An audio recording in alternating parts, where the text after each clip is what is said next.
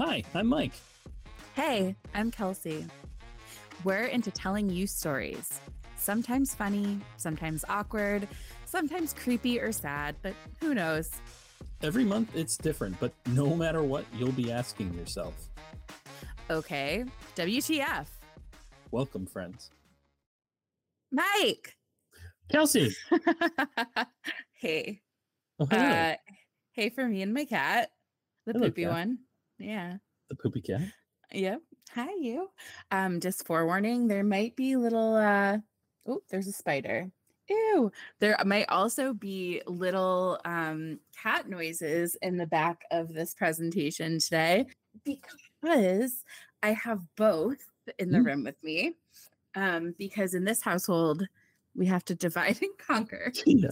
So, I have the two cats and my husband has the dog.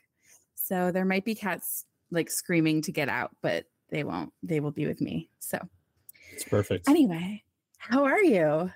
I'm well. How are you doing? I'm doing well. I had a great day today. At the point that we're recording.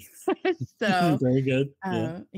we found a swimming hole nearby, and for myself and my dog, we had a blast. So That sounds wonderful. It was so nice. It was so good. But as always, I'm stoked to record with you. Ditto. Heard that you have a good one. A little worried. I have an interesting one for sure. It's very different. And anyone that I've told this to has been like, yes, absolutely. Interesting. Okay. And I have no clue. All I know is that yours is not the same as mine. Mine is just something that the vibe check. Oh, God. The vibe check is interesting. It's definitely something that has been, it was a part of my life early on, unknowingly. Like, I didn't know like where it originated from. And it's just funky, I guess. And there's been like a resurgence. So I was like, I gotta fall into this one. Okay. So I hope that it brings you joy. I know it will. It always does. Shall we start? We shall. Okay. Episode 6. Here we go. I know. Lots of great resources, including books this time. I did not read all these books. I just got like a lot of research from them. I know. I got a YouTube reference here. We're going to watch the video at the end. Just a heads up. So if you are listening, you may want to visit our presentation and get the link in case, or watch the video. I will give you some insight into what's playing, but good. Something from Poopy Films, Wikipedia, the New York Times, Charles Kovac's Ancient Myths and Legends, Gordon Lindsay Campbell's The Oxford Handbook of Animals in Classical Thought and Life, Patricia Akimi, Shakespeare and the Cultivation of Difference, Race and Conduct in the Early Modern World, John Clark, The Medieval Horse and Its Equipment, John Brewer, Pleasures of the Imagination, English Culture in the 18th Century, the Georgian Group Journal, Jane Brooks, Hobby Horses Then and Now, a Comparative Study, Material Culture and Sedition, 1688 to 1760, Treacherous Objects and Secret Places. What the hell is going on? And Louise Penfold and Judy Halewood, The Therapeutic Potential of Creative Play with Toy Horses. So what do you think's happening here? So obviously there's horses involved, but there's like some weird spycraft. I don't know what's happening. Okay, so this time around, this month's story for me is something that I've definitely been falling down a lot of holes on. And I think it's because I've mostly been receiving a lot of targeted, in case you missed it, on social media focused on this, which is funny to me because it, again, like social media doesn't know me as a child. And I definitely don't I hope it doesn't, but like, I don't like actively seek this out. So I'm like, what about my search history is like, or like my engagement is targeting me with this? But anyway, the algorithm is funny and it's fascinating. But I'd invite you to wander with me through the quarters of time here, because we're going to really unveil the fascinating history of hobby horses. Okay. And do you know what that is? No. Perfect. And kind of the unique, I guess, world of hobby horse competitions. So, so we're Is going to this be like going dressage? Like what is you're going to happening? see. It's a journey. It's a journey here. So going back to what I was saying before, right? Like when I was growing up, we had a hobby horse. I don't know why. I don't know whose it was. Like maybe it was my grandma's. She had like all sorts of like funky stuff, but I remember it distinctly. And I associate it with her. So I wonder if it was, I also associate like Lincoln Logs with her. And she had like all sorts of like older toys, I guess. But I know that it was in our house. So I'm like, I need to just ask my parents. And I totally forgot. But mom, dad, if you're listening, why did we have a hobby horse? Anyway, and I should ask them too if we have any pictures of me or my brother Oh with my it. god, Ask this my would be brother. perfect for the social. Brother, I know, brother. Let me know if you're listening to this, if we have photos. I associate it also with being really little. But I remember it was brown and it was kind of like a fluffy-ish head, and it was on a long stick. Just the head is on the stick. Yeah. This Okay. is I know what coming you're to you now. talking about now. Okay. Yeah. I know exactly what you're talking about. So it's important that I probably just describe what hobby horses are before we kind of start this journey. So it really basically is like a horse head, not a real one. It's made out of fabric of some sort, and it's on this like long, skinny pole stick thing. And a rider, I guess, will like run around mounted over the stick, Yes. while like keeping their hips erect, I guess. It's kind of like a jockey on a real horse. So yeah. Do you have a picture painted here? I do. I Perfect. hear, and I'm also hearing like the coconuts from Monty Python Holy Grail as you run behind, like Yes. If you're going to engage in a hobby horse, you need the sound association. I yeah. actually, on the screen here, have a photo on the right of kind of what mine looked like, but mine was like a deep chocolate brown, and this one's kind of more of a tan. Okay. But it's basically what mine looked like otherwise. And then on the left, there's kind of like a variation of a hobby horse, and it's one of those like plastic horses on springs that like you can sit on, and it's the full body of a horse and you really sit on it like you're Yeah. kind of like an actual horse. I did not have one of those, but they are not the same thing, but that one's called like a horse rocker. But Mhm. they pop up in different ways, these two different types throughout time. So our story will commence in the annals of antiquity, where ritual and symbol were dancing hand in hand. Charles Kovac, who wrote that book, Ancient Myths and Legends, and the Oxford Handbook of Animals in Classical Thought and Life, provided kind of a very vivid picture of ancient cultures that engaged in essentially animal mimicry. There's been a lot of different archaeological findings from mostly Greece and Rome and really beyond that showcase the early origins of hobby horses, which at the time were both ritualistic and symbolic to the people. So we've got on the screen here a vase, a jug with Mhm. handles of like this person dressed as a bird. And then there's a depiction of like a young lad or young individual with a hobby horse mounting the hobby horse. And then below, some more images of different types of horses that people would like do this ritualistic play with. So over time, the hobby horse evolved from kind of this sacred ritualism to what people believe today is really a tool of youthful exploration or self-expression. And there is a book that was written, Shakespeare and the Cultivation of Difference. It really looks at how even William Shakespeare captured the hobby horses transition from more like ritualism into more of a playful prop, like in theatrics and things like that. So there's manuscripts and visual art from as far back as the medieval period that kind of like give you little glimpses of documentation of children galloping through meadows with these imaginative companions. And like there's even a book really early on that was in circa like 1150, 1450 common era, and the medieval horse and its equipment. That book really like delves into that time. So let's fast forward a bit here, more into like the 18th century. This is when the hobby horse like really took off into more of this idea of mainstream organized competitions, I guess. So a lot of these competitions really found their home, or like where they were welcomed, in town fairs and festivals. So there was a guy named John Brewer who like hardcore researched this history through people's diaries, and discovered that people were really like those who competed in these kind of fairs and festivals took super pride in their creations. They considered them handmade works of art. And so kind of just like as they were reveling in this imaginative play, they were also kind of showcasing this like craft, I guess, or this art that they created.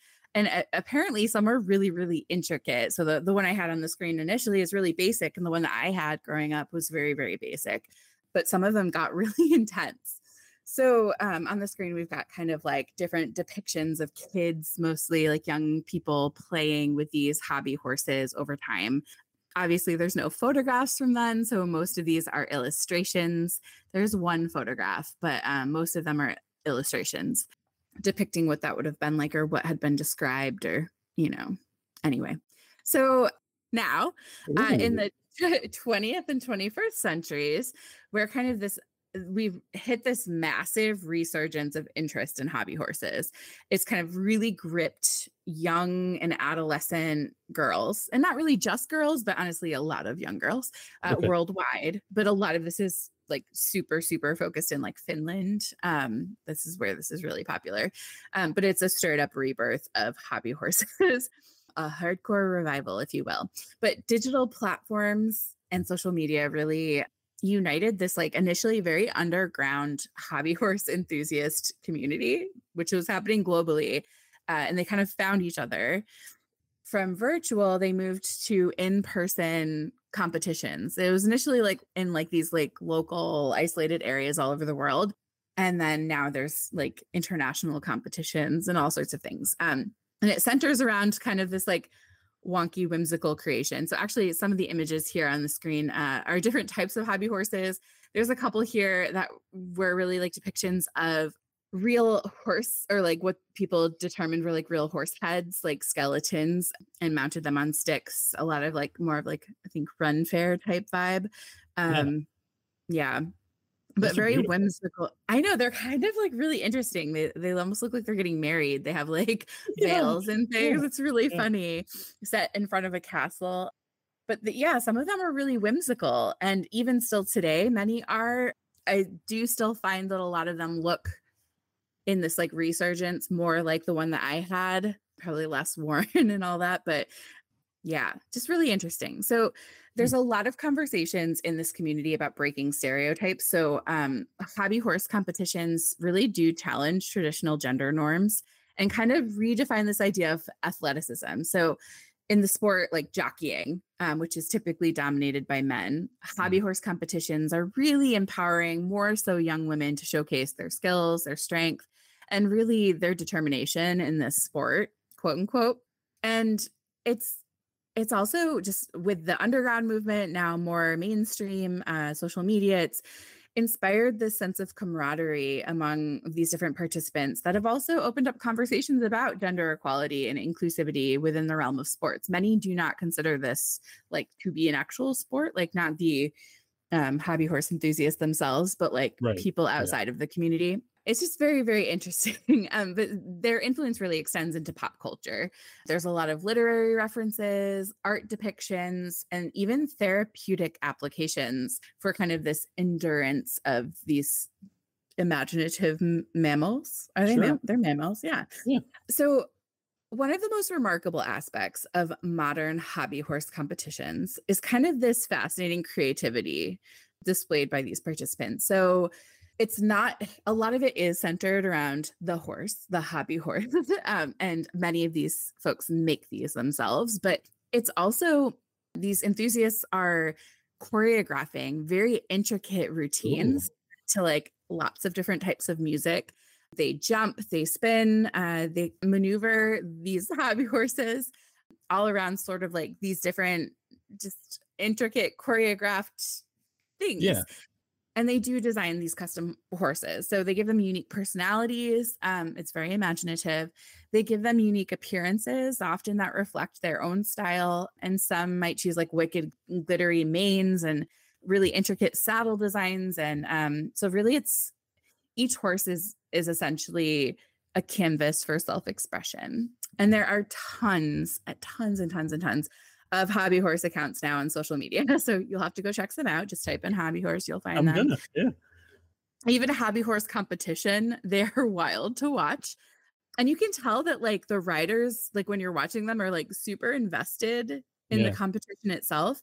I have to say, like, it's weird it's weird to watch. Like I was like, okay, WTF is this? It actually reminds me a lot of track and field. Like when I was explaining it to my husband, I was like, before you watch this, this is my vibe on this. It's like, it reminds me of track and field with a horse between your legs, like with Okay. a stick between your legs. But really it's just like these adolescent girls that are just kind of having fun, and they're just out there like giving no fucks, imagining like engaging in this imaginary play. And a lot of participants, I was like listening to different interviews and conversations, and they really just say that they really get this massive adrenaline rush as they're performing. They consider it a performance, and they really meticulously practice for months on end for these competitions. So of course, and actually, as with any increasingly popular trend, and ones that, this can seem to a lot of outsiders very juvenile for the age of Mm. these participants. But hobby horse competitions have faced a fair share of challenges and criticisms, with skeptics mostly questioning the whole like legitimacy of the sport, dismissing it as like a childish fantasy. But on the other side of the fence, proponents are arguing that it promotes physical activity, creativity, a sense of community, like essentially no harm, no foul here. And it just makes it a valid and valuable endeavor for really people of all ages, because it's not just young girls and adolescents. Like there are adult people also engaging in this. There's different age groups for competition. So, different enthusiasts have unique ways of expressing their passion. And it does definitely seem unusual to some. I find it to be somewhat unusual, but it was also fascinating. But it's really all about fun. And really, I think as I was listening to different people, many of these people were kind of, like, I feel lost, or I just like wanted a sense of community, Yeah. or, all of these all of these things, and they just wanted to feel creative, like they could express themselves. And also many of them happen to love horses, so Right. Right. even if they're imaginary. So it's just kind of, it's just fascinating. But there are some aspects of hobby horse competitions and just like hobby horsing that may seem quote unquote weird to outsiders. I'm going to outline a few of those. One of them being imaginary obstacle courses. So they design and set up these intricate imaginary courses for Yeah. these horses to navigate. So a lot of them are like jumps, tunnels, and just other types of obstacles that can appear kind of quirky. The jumps are really what made me think like, this reminds me of track and field, because they will literally like do a hurdle with this like horse on a pole. So it's pretty wild. The customization, like enthusiasts spend a ridiculous amount of time customizing their horses. They can be so intricate with their outfits, their names. They create backstories for them. So a lot of this too kind of just reminds me of people like who engage in all sorts of role playing type games. Like it's essentially the same thing in that regard. It's very intricate. Like people will act as though these horses have lived a life and are very much alive. Another one is that this is performed in public often. So there are a lot of people who will practice in public, like Okay. parks or streets. Yeah. And so to outsiders who are seeing like, like a 14-year-old girl on a hobby horse, it might seem a little funky when they're riding around in like this imaginary horse in a public setting. But there's a lot of unique obstacles in parks that are helpful for training for these competitions. Dressing up in costume. So people, not always, like I saw in some of the competition videos that I saw, they were wearing regular kind of street clothes. But many will dress up in equestrian themed attire, like breeches, boots, helmets. Yeah. I was going to ask you, like, is it just the horses, the hobby horses that are all dressed up, or do the people like, they can go, it's like a whole spectrum? This is awesome. Oh yeah. Total spectrum. Like a lot of the ones I was watching were just kind of people in sneakers and jeans. Some were wearing like athletic wear, and then some were absolutely dressed in like full equine attire. I love it. This is, a true competition. This is an intense competition. People dedicate time, a lot of time too. They train rigorously. And so I think a lot of people have a hard time understanding that, like taking that seriously, I guess, is like the challenge that they're faced with. And also the online presence and forums. The hobby horse community is very active online. They share videos of performances. They actively discuss techniques with like very much seriousness. And they even participate in virtual competitions. Some people are like, how does that work? And then the age diversity, like I mentioned it before, but this spans lots of age groups from young children to adults. And it can often be really unexpected for people to see like, an older adult engaging in this type of play. So it's really on the screen. I've got like an example of one of the hurdles that someone was jumping over with their hobby horse here. But this person's wearing kind of street clothes, athletic wear. And at the top, there's, a hobby horse store, essentially. Like I think this was sold at a competition area, but they sell hobby horses. And then there's actually a documentary that came out not that long ago, like several years back, called Hobby Horse Revolution, that really goes into some of the like intensity of the community. And then it highlights, like as with any sport, it's celebrities. So super well-known enthusiasts that are really hot online for this sport. One of them, the person here in the red hair, Elisa Erniomaki, she's often referenced as the hobby horse queen. So she gained prominence for her involvement in popularizing the hobby horse riding experience and competitions. And she was one of the key figures who helped bring attention to this through media coverage, through public events and social media, all of that. There's several others, Mari Palo, Lassie Kirkalati, and Emmy Penanen. All of them are really prominent in especially the Finland hobby horse scene, which is where this is very big. It really originated in modern day there. Okay. So Lassie, I think is his name, is one of the men who kind of has shifted the idea of this girl or woman identifying participants as being dominating the scene, I guess. So he is a well-known male participant. But yeah, it's really, really interesting. And so I'm going to leave us with it's like 2.5 minutes, and it is the trailer for Hobby Horse Revolution. Ooh. So you can kind of see that. And then hopefully people will be interested enough to go download it or buy it, or I don't know, just social media stuff. I don't know. So we'll watch this together now. Ne sanoo, että se on jotenkin sellainen vauvamaista ja jotenkin, että se on jotenkin noloa. Liikunta, sitten kädentaidot kehittyy, kun tekee keppareita koordinaatio erilaisissa koulutusliikkeissä ja tälleen. Kavereiden kanssa.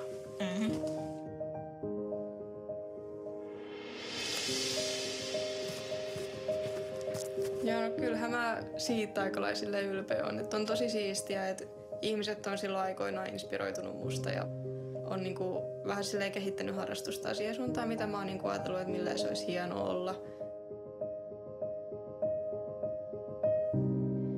Mä haluan vähän niinku jakaa omat taitoni joillekin muille. ennen kuin mä itse lopetan. Vaikka otetaan vaikka Nelli, niin siinä on jotain, niin kuin missä se on hyvä, mutta se ei vaan itse usko siihen.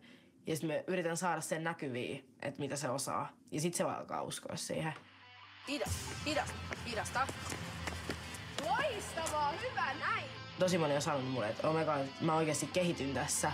Milloin tuut uudelleen? Hyvä. Miten sun askeleet on niin liidokkaat? Mä oon vaan treenannut niin paljon.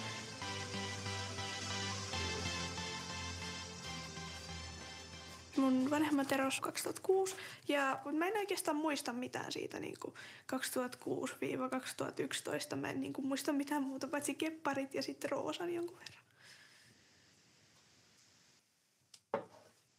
Elämässä on vaikeita ja helppoja hetkiä, ja nämä ei ole ehkä niitä mun helpompia hetkiä tällä hetkellä, mutta niiden yli pitää vaan hypätä.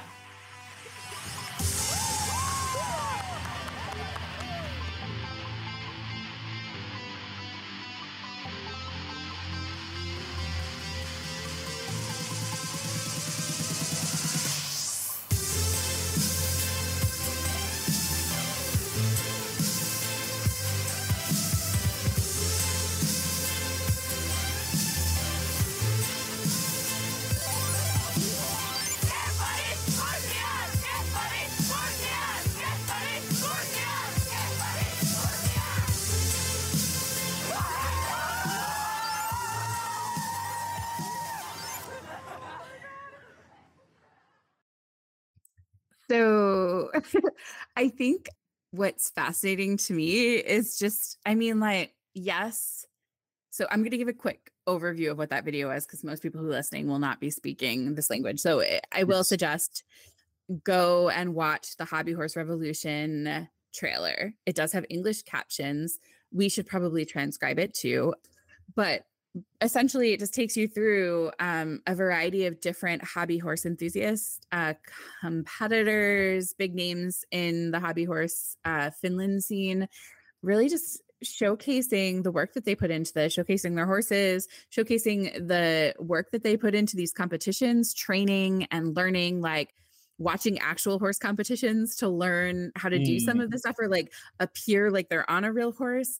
It also talked a little bit about a person who found this as essentially an escape during her parents' divorce and finding community to really delve into, and it brought her joy. And it really just shows, I feel like when I watched it, just like it looks like they're having so much fun, and like girls, young girls just being allowed to just have fun is really lovely. Yeah, the shot of them running through like that creek in slow motion, that was really cool. And then I absolutely what you were saying earlier about how it's kind of like track and field. Girl jumped over. Like a massive I would be able to do that with or without a hobby horse. Yeah, exactly. It's like, so it showed some of the competitions and also too just some of like it almost looked like a protest. I wasn't really sure, like I don't know if people are trying to ban it or something, but there were people lined up on a streetway and they were just saying respect the hobby horse and like chanting it and using megaphones to say that. So it's just really wild.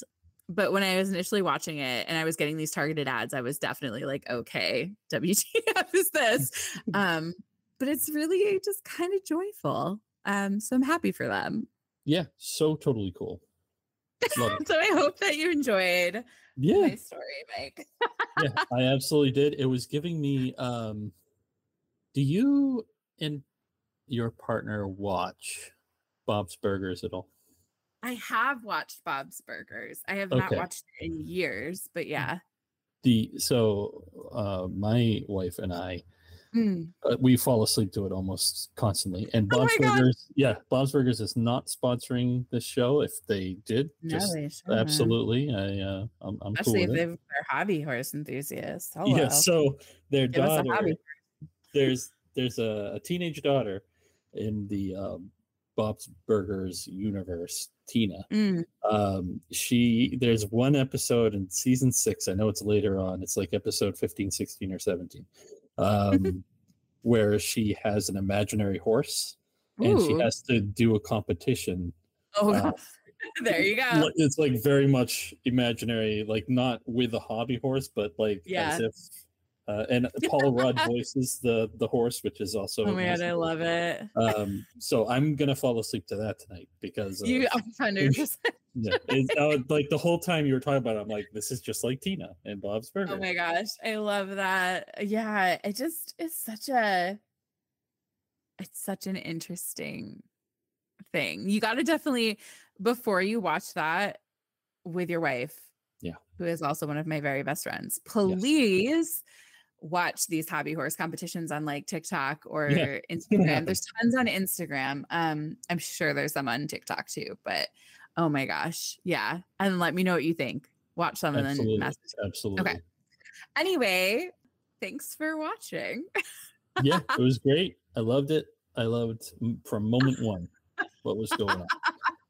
Yeah, you're very like inquisitive face when I was like reading off the sources, and I was like, what is where is this gonna go? This is sounding sketchy, Kelsey. Yeah. But anyway, grace me with your story, Mike. Sure. I'm gonna give some content warnings.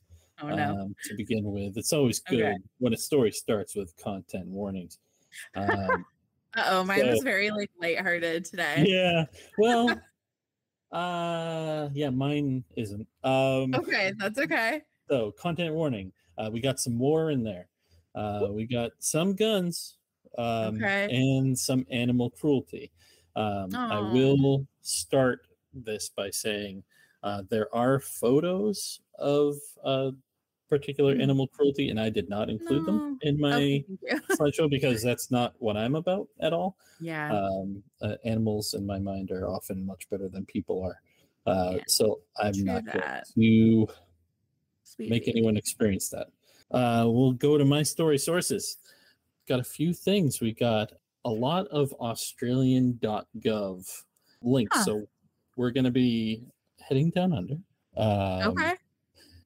So we start with an article about World War I, politics, and something called repatriation, which I'll get into, and then another article, newsouthwales.gov.au, about soldier settlement schemes, which all of this is going to be leading into emus. And you're like, what? World War I, emus? Also, there's some Great Depression in there. So, some not great stuff. And then midway down, you see wikipedia.org, emu war. And continue to see links about emu war. 6,000 years of, okay. So I thought it was going to say 6,000 years of emu war. And I was like, oh my God. Yeah, no. End that war. End that war now. No, that's just more like how long emus have been in Australia for, and their evolution and stuff like that. So I'm going to introduce the two main key players first, and then go into the conflict. So we're going to be talking about World War I Australian soldiers returning home, some of the crap they had to deal with, and then I'm going to talk about emus, and then I'm going to talk about what happens when they don't get along. I almost did the real world saying, like, what is it? I can't remember. The MTV thing. Yeah, where it's like where people when they come together and start getting real. Yeah. I'll put that as a subtitle in oh my God. in the episode description. I feel awful. I'm a terrible millennial for not remembering my real world stuff. What is life? What is life? You know who else was wondering what life was? Good segue, Mike. World War I soldiers returning home in Australia. Soldiers returning home from World War I had something called repatriation, which is kind of like our Homestead Act of the 1860s, where because they fought in the war, the government decided, hey, let's try and do something nice for these people and offer up tracts of land that weren't being used, and they could have their own homesteads and farming and stuff like that.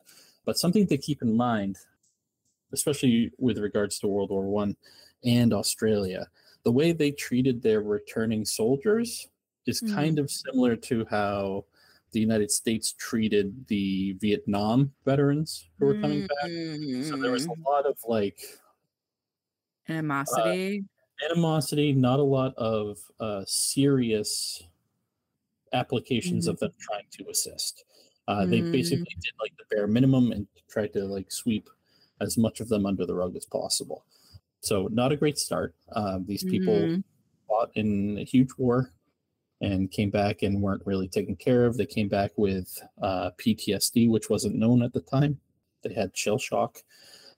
And other people were missing limbs and stuff like that. And the Australian government said, perfect. We actually need people to be farmers to increase our yields. And you guys will be perfect for this. But most of them had no farming experience. They were just coming back, trying to make some kind of life for themselves after a terrible, terrible experience in the trench warfare that was all over Europe. What year is this ish? This was like early. So returning home would be 1919. Okay. 1915 to 1919. Okay. So repatriation in southwestern Australia, there were about 250,000 acres that were split up among the returning veterans. This amounted to about 23,000 farms throughout Australia, but the majority of them were in southwest Australia. And they had only about 10 acres of land per farm or settlement, which if you're growing things like wheat or grain, usually you need a little bit more than 10 acres to be able to kind of like have your own food and also have food to ship to the government. So you need areas to subsist just for your own family. And a lot of them were finding it was actually more profitable to just have like fields of wheat everywhere. So the government thought this was a win-win. Soldiers get to learn a new trade and get homes in farming, and the government gets a steady supply of wheat or other grains that they can bolster their own stores with. I already talked about how majority of the soldiers were returning home, and the government thought they should be fine, but there were a lot of things that were going on either beneath the skin or because of missing appendages and other things like that. On the slideshow, there's just a photo of a bunch of Australian soldiers happy to return home. Yeah. Did you, in this research, find anything about like the correlation between, I feel like it was Europe or it was the UK for sure, who used to ship their essentially criminals to Australia and like gave them plots of land. Was there an intersection of these folks and that? This was a little bit before. 1800s is when majority of the English and other colonies would sell the prisoners to this land that was totally untamed, except the indigenous people all over the place living there beforehand. Interesting. Okay, so we have no, you're good. And there on the screen is a broadsheet which is talking about all the different land that's available, who can get in. Actually, it wasn't even just Australian people. Anyone that fought in World War One and were allies of Australia, like Canadians, Americans, anyone in the UK, they could come live. Wow. And this was kind of a way to be like, we can bolster our population and we can get more farming and we can do like all this stuff that they thought would be cool. Ended up not being so cool.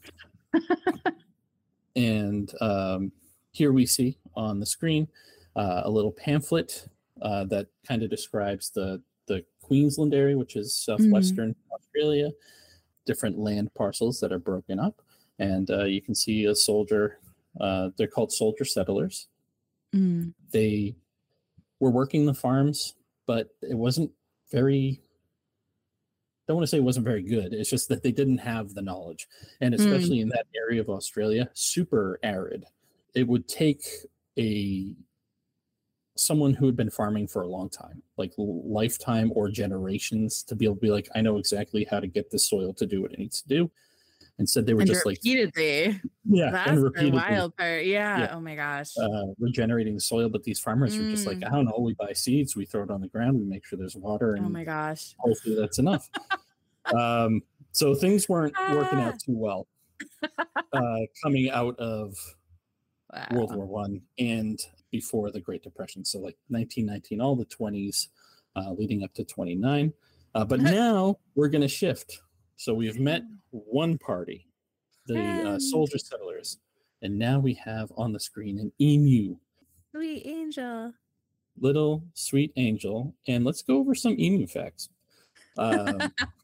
So emus, I don't know if you knew this, Kelsey, but they are the second largest living bird, and actually the largest living bird in Australia. Australia by a little bit more. They're around 5 feet tall. They can run at speeds over 30 miles per hour. So that's pretty. That I knew. Yes. Pretty dang fast. Yes. Their diet is primarily insects, plants. They don't eat people, which is one of the rare things. Being in Australia, you'd think everything wants to kill you. These are one of the more docile kind of natural species of Australia. Something I thought was cool was male emus are the caretakers. So they actually like incubate the eggs, and for 6 months of their babies, their chick's life, the males are the ones who take care of them while the females are off doing their thing. And one of the two animals that's on the Australian coat of arms. And I'm wondering if you might be able to guess the other one. A kangaroo? Possibly. Dang it. You got that so fast. I was going to say that or the Tasmanian devil. Yeah. I thought like you might be like, koala? And I didn't even think of that. Koala's a great one, though. Yeah. All right. I was immediately like kangaroo or Tasmanian devil, nothing else. Yeah, one or the other. That is it. That's all it can be. I totally forgot about the angel babies that are koalas, who are actually really mean, I guess. But whatever. Yeah, they can be. I guess if you have a very like tricky brain. Yes. Yeah. Correct. I'm going to do some story time. So like I did mention, emus have been around on the continent and evolved on this continent of Australia. And so the native indigenous peoples actually have some like creation myths that are all about emus. So I thought I would tell you one today while we are mid-story. Okay. So long ago in the dreaming, and the dreaming or the dreamlands, the indigenous people are kind of like the before times, before real time. This was like long time ago in a galaxy far away. Okay. Long ago in the dreaming, there was a cat called Joteach who was married to an emu called Wedge. Interesting. One day, Wardu, the wombat, paid a visit to Wedge while Joteach was out hunting. Wardu was secretly in love with Wedge, and she was tempted by his charms. At sundown, Wedge told Wardu to leave before Joteach returned, as he would kill them both in a jealous rage. Oh my God. Yeah, it sounds like a cat. Yeah. However, before Wardu left, he painted Wedge with a precious red ochre that was used for special ceremonies. Aww. When Joteach returned, he asked Wedge why she was decorated with this precious ochre and who gave it to her. She told him she found it, but he knew she was lying, as he had recognized Wardu's tracks leaving their camp. But Joteach pretended to believe her and asked her to build a fire for the cold night ahead. When the fire was ablaze, he grabbed Wedge and threw her into the flames. Oh my God! With the strength of her powerful legs, she jumped so high into the sky she never returned.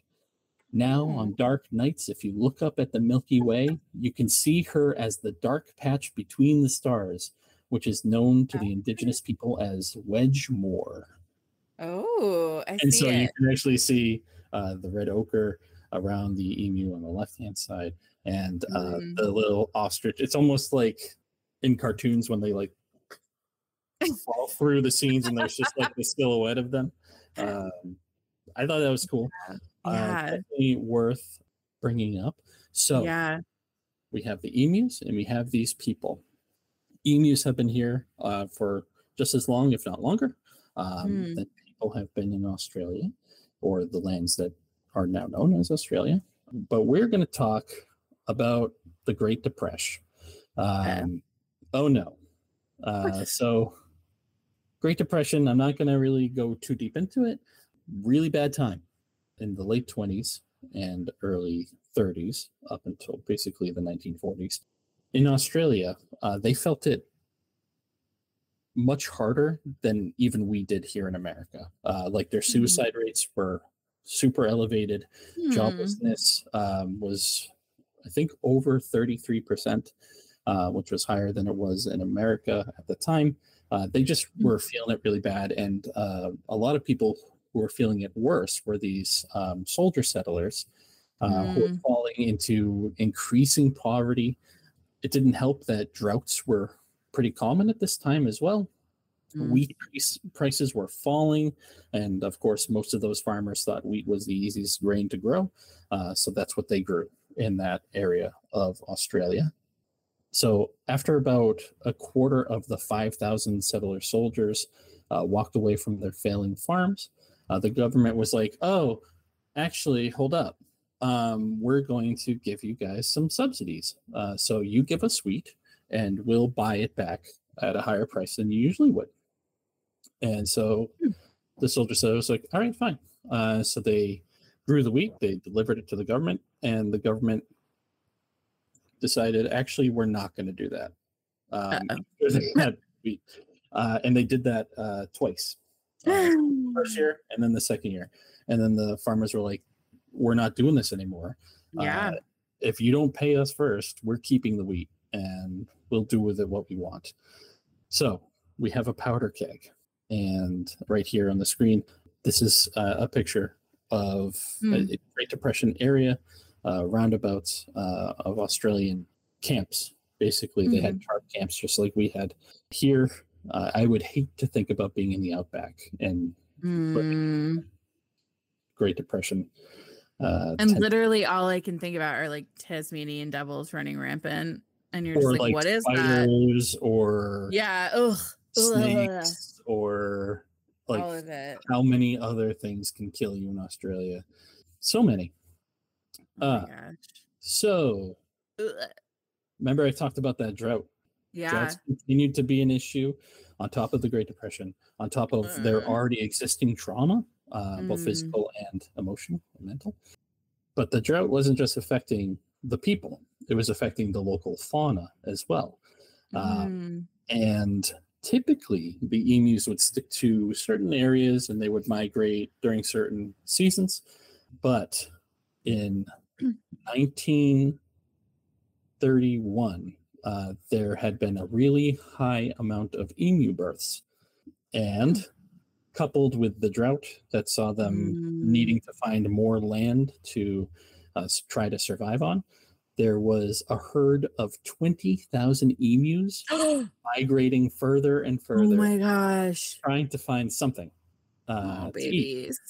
So something that the government and the soldier settlers hadn't really properly invested in was pretty decent fencing. They had like some fences, but emus, especially for a 5-foot bird, are just gonna crash right through a wooden fence. And something emus love is a large plot of land to be able to run around, to sit where it's kind of like flat and be able to survey like areas, spot predators, and something they can eat. So enter farmland. Recent farms from the soldier settlers. Emus crashed through the inadequate fencing. They would eat as many crops as possible. During this time, they'd also be like pooping, defecating on nearby crops, which would then spoil the crops that they didn't. And then after emus would move on to another farm, because of the holes that they left in the fences, other pests like rabbits would come in and decimate the rest. So veterans, the soldier settlers, ran to the government to help. And the government, wanted to appear like, hey, we're actually going to help these soldiers this time. Like instead of the subsidy stuff, a new prime minister had been elected, and so they decided, we're gonna help them because of our BS. We're gonna do good things. The veterans were also like, hey, during the war, we saw a lot of like high-powered guns, like machine guns. And we're like, we could really use some of these to take down. The emus were, just doing their best to survive, but the soldier settlers are also trying to survive, and it's just like a mess. So we're going to talk about the man with the mustache on the left-hand side, Sir George Pierce, the Minister of Defense for Australia. Before you do this, I have to say, just the image of like 20,000 emus crashing through a fence. Imagine if you were just like sitting out there, like, what the F am I going to do with all this wheat? And then suddenly, like, just this like massive, what do they call it? A gaggle of emus? Great question. Like 20,000 emus just come crashing through your fence. Like, I wish I could have seen their faces. Kelsey, a group of emus is called a mob. Oh my God, that's what it sounds like. Yeah, it's a mob. Oh my God, a mob of emus. Mob of emus. Yeah. So we have Sir George Pierce on the left-hand side of the screen. He decided the best course of action. Like, we can't obviously give machine guns to everyone that wants one, because that's obviously not smart. If this was the US, though. If this was the US, I mean, everyone already has a machine gun. Yeah. So he decided he would give one machine gun to the most experienced people in Australia. And we had a Major Gwynedd Purves Wynne Aubrey Meredith. That is one person with far too many names. What was one of his names? Purve? Purves. Gwynedd, Gywnnydd, Purves, Purves, Wynne, Wynn apostrophe or dash, Aubrey, Aubrey, last name Meredith, Meredith. Suffice it to say, I'm going to be calling him Meredith from now on. Okay. And he was accompanied by a Sergeant S. McMurray and a Gunner J. O'Halloran. They would go with one machine gun and 10,000 rounds of ammunition. So they were also given a side quest to collect 100 emu skins for the light horsemen to turn into hats. I have here a note, something in my notes. Let me read here. Gross, I hate people. Yeah, that sounds about right. Disgusting. Also, the machine gunners were going to be followed around by a press corps, as this was going to be viewed as an easy win for the government. Like, hey, we helped these soldier settlers, and we're helping to keep people safe. And I wrote another note here: don't count your emu eggs before they've hatched? Question mark. I'm not sure if that works. It does. I hope the emus just like kill everyone. Well, I won't say that they kill everyone, but it's gonna be it turns into Looney Tunes real quick. Okay. So delayed by rains until November 2nd, 1932, the soldiers arrived in Campion, southwestern Australia, where they found a pack of 50 emus. They tried to herd a mob of 50 emus. Yes. They tried to herd the emus into small packs, like using trucks to make shooting more manageable.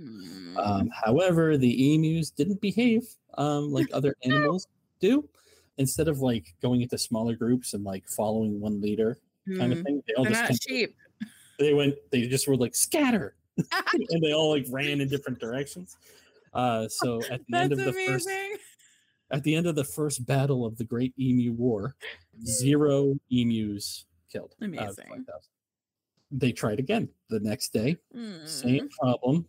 This time they did get 15 emus. Out of 20,000. I know. On November 4th, they decided they're going to switch up tactics, as it wasn't really going the way they expected it to. set up an ambush early morning at a dam nearby. They waited until the emus got so close they could see the brown of their eyes, is how it was reported, and they began shooting. After 12 emus were hit and went down, the machine gun stalled. Good. Be used.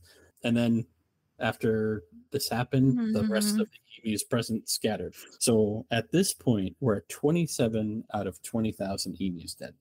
Too many. Too many, agreed. The next few days proved to be like more the same. One huge fail came when Meredith decided to mount the gun on the back of a truck and chase down the emus. And the emus could run faster than the trucks could drive. And the roads were so uneven and bouncy that shots couldn't be like even possibly landed. So no deaths per an emu that day.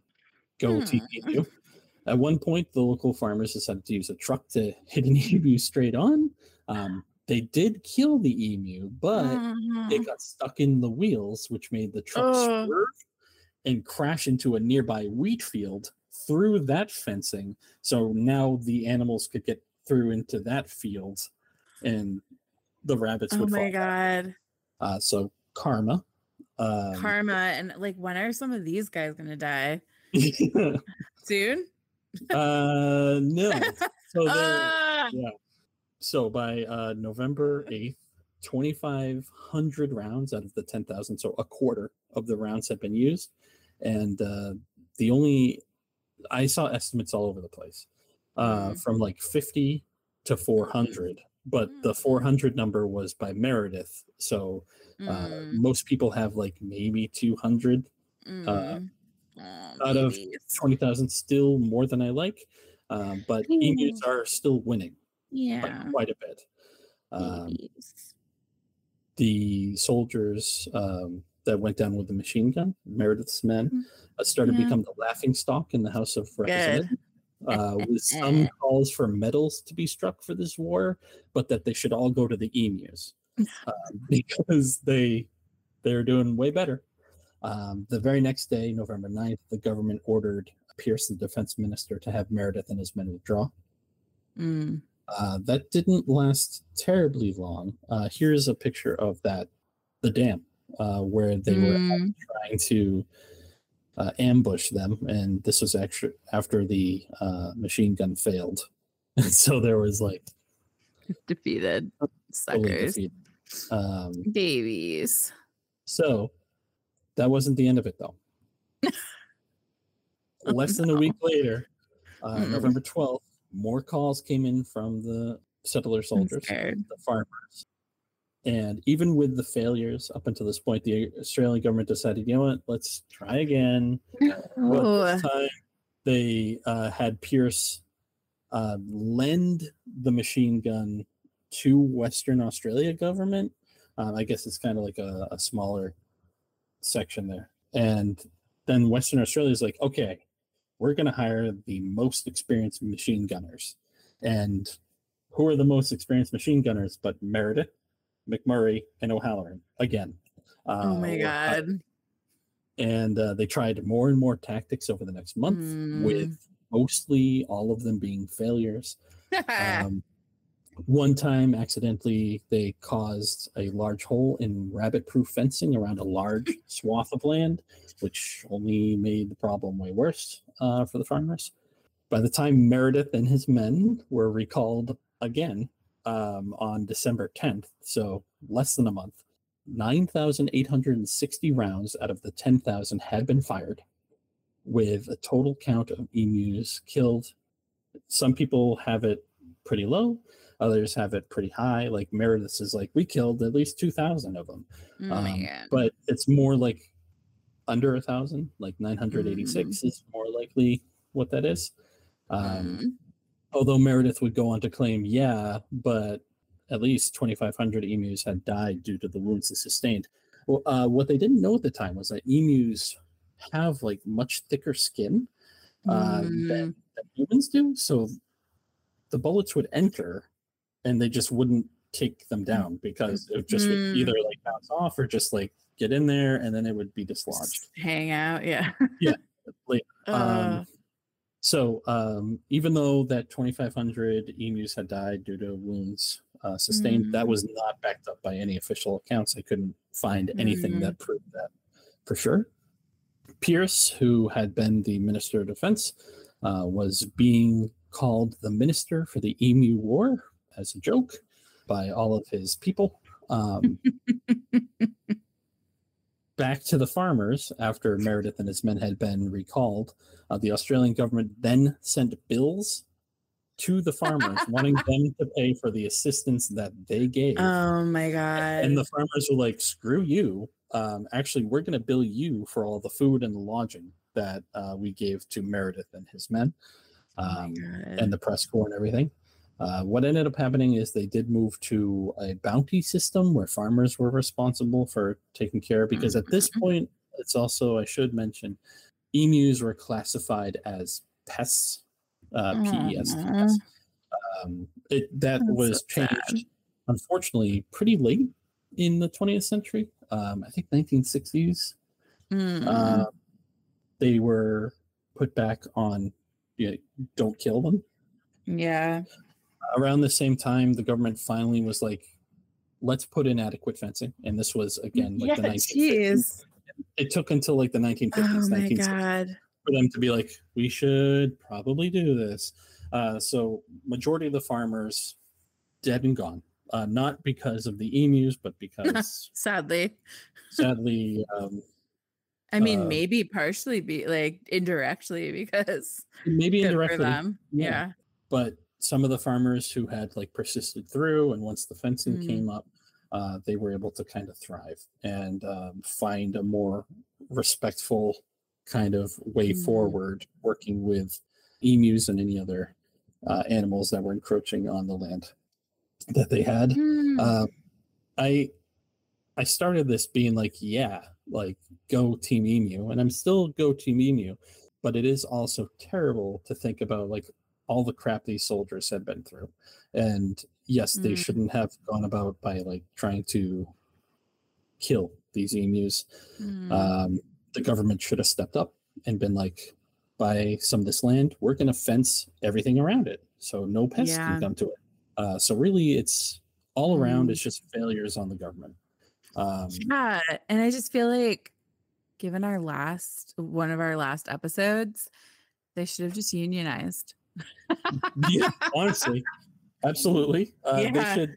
Let's go back in time and have them listen to that episode. Let's do that. And maybe they'll change their minds, and I can go back and be like, you don't need a machine gun. Here's some the union. Decent fencing. Yeah, and here's some union pamphlets. Here's some union pamphlets. Let's get you some rights, and we'll have the government listen to you. That is my story, and I did have on this screen, that's the Australian coat of arms, and you're right, kangaroo. So emus now they're not endangered at all. They're perfectly fine, and thankfully, like I mentioned, they're no longer classified as pests in Australia. And I did also find, I tried to find like documentation on it, but there were more just like stories. That there were a good amount of Australians at the time that are like, we shouldn't be killing these emus. Like there's better ways around this. So not everyone in Australia is like, let's kill them. A good amount were trying to find reasonable ways around this. So I don't want to end the story with everyone thinking that Australia hated emus. Aww. There's something about an emu's face that is just like so soulful. And I have to go back to the emu facts one, because the face makes me happy. They're just so soulful and just like how like sweet angel baby. Another thing for you to follow tonight on Instagram is, or I think they have a TikTok too, but Knuckle Bump Farms. Is that the one where there's Emmanuel? Emmanuel. Yes. Is he an emu or an ostrich? He's an emu. Okay. And she has on her farm several emus. So she just raised 2 other ones from babies, and now they're much bigger. And I know that like bird flu had ripped through her area last year, and Emmanuel almost died, but she like nursed him back to health, and he's still like got some funky stuff. But man, that emu came back. They're hardy. But he is just such a sweet little angel, and I just love watching him. And the other emus are so funny too. They're just so goofy, and just like their little faces are so funny. So that's a fun Instagram to watch, just to like see it's a sanctuary essentially. And they take in animals, many that are, you know, ill or whatever, but it's just so cute. So I love it. And I hate animal cruelty. It just breaks my heart.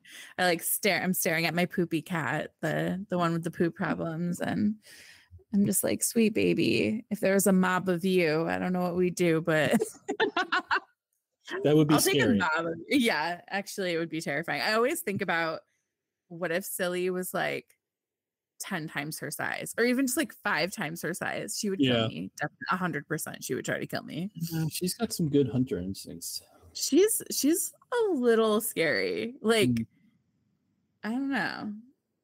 There's something up with her, but my little freak. But anyway, this was wild.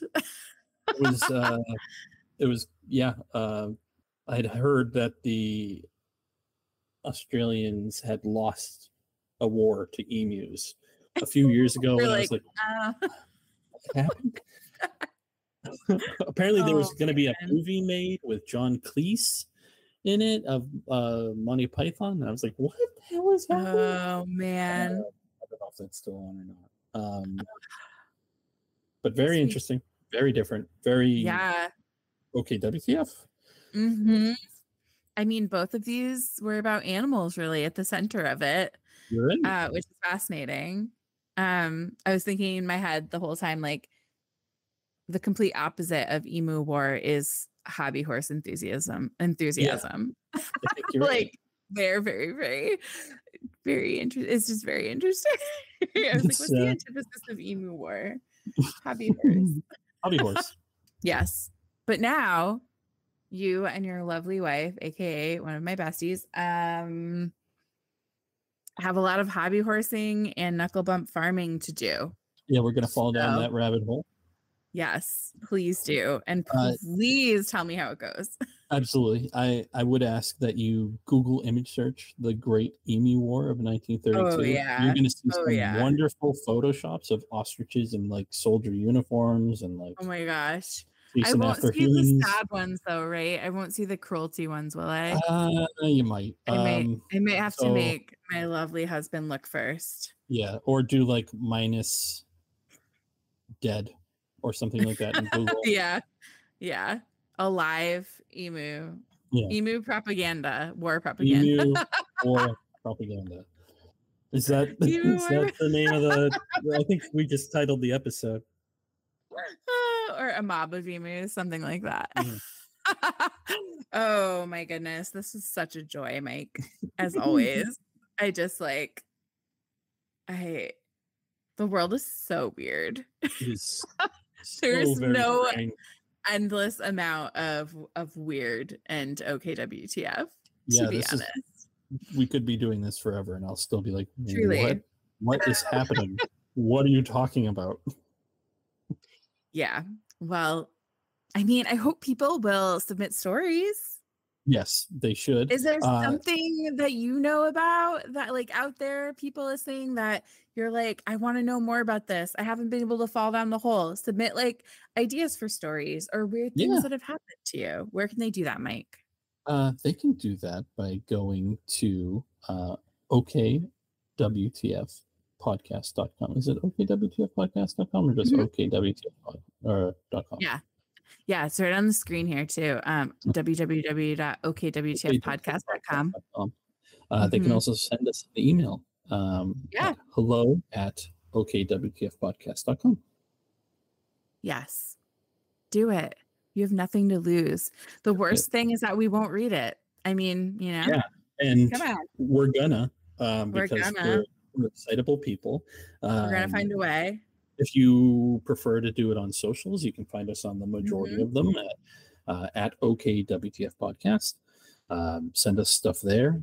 If you have your own hobby horse, oh my gosh, send us photos. Family heirloom hobby horse, we want to see this. If you know more random emu facts, send it. I want to know more about them. They're so cute. Yes, they are. They really do have very. I just keep looking at it. Oh my god! So soulful, sweet babies. They are sweet babies. Never a pest. No. Yeah, hit us up, y'all, and we'll catch you next time.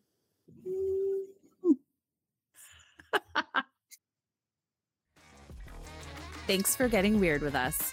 Submit your own OKWTF stories for us to share by visiting www.okwtfpodcast.com. And stay in touch on all the social platforms at OKWTF Podcast. Make sure to rate, review, and subscribe to OKWTF on your streaming service of choice. Thank you so much to Out of Flux and Eyal Talmudi for the use of their song Da Boom Jiggle. And thank you to Bilal Sarwar for their incredible cover art. Until next time.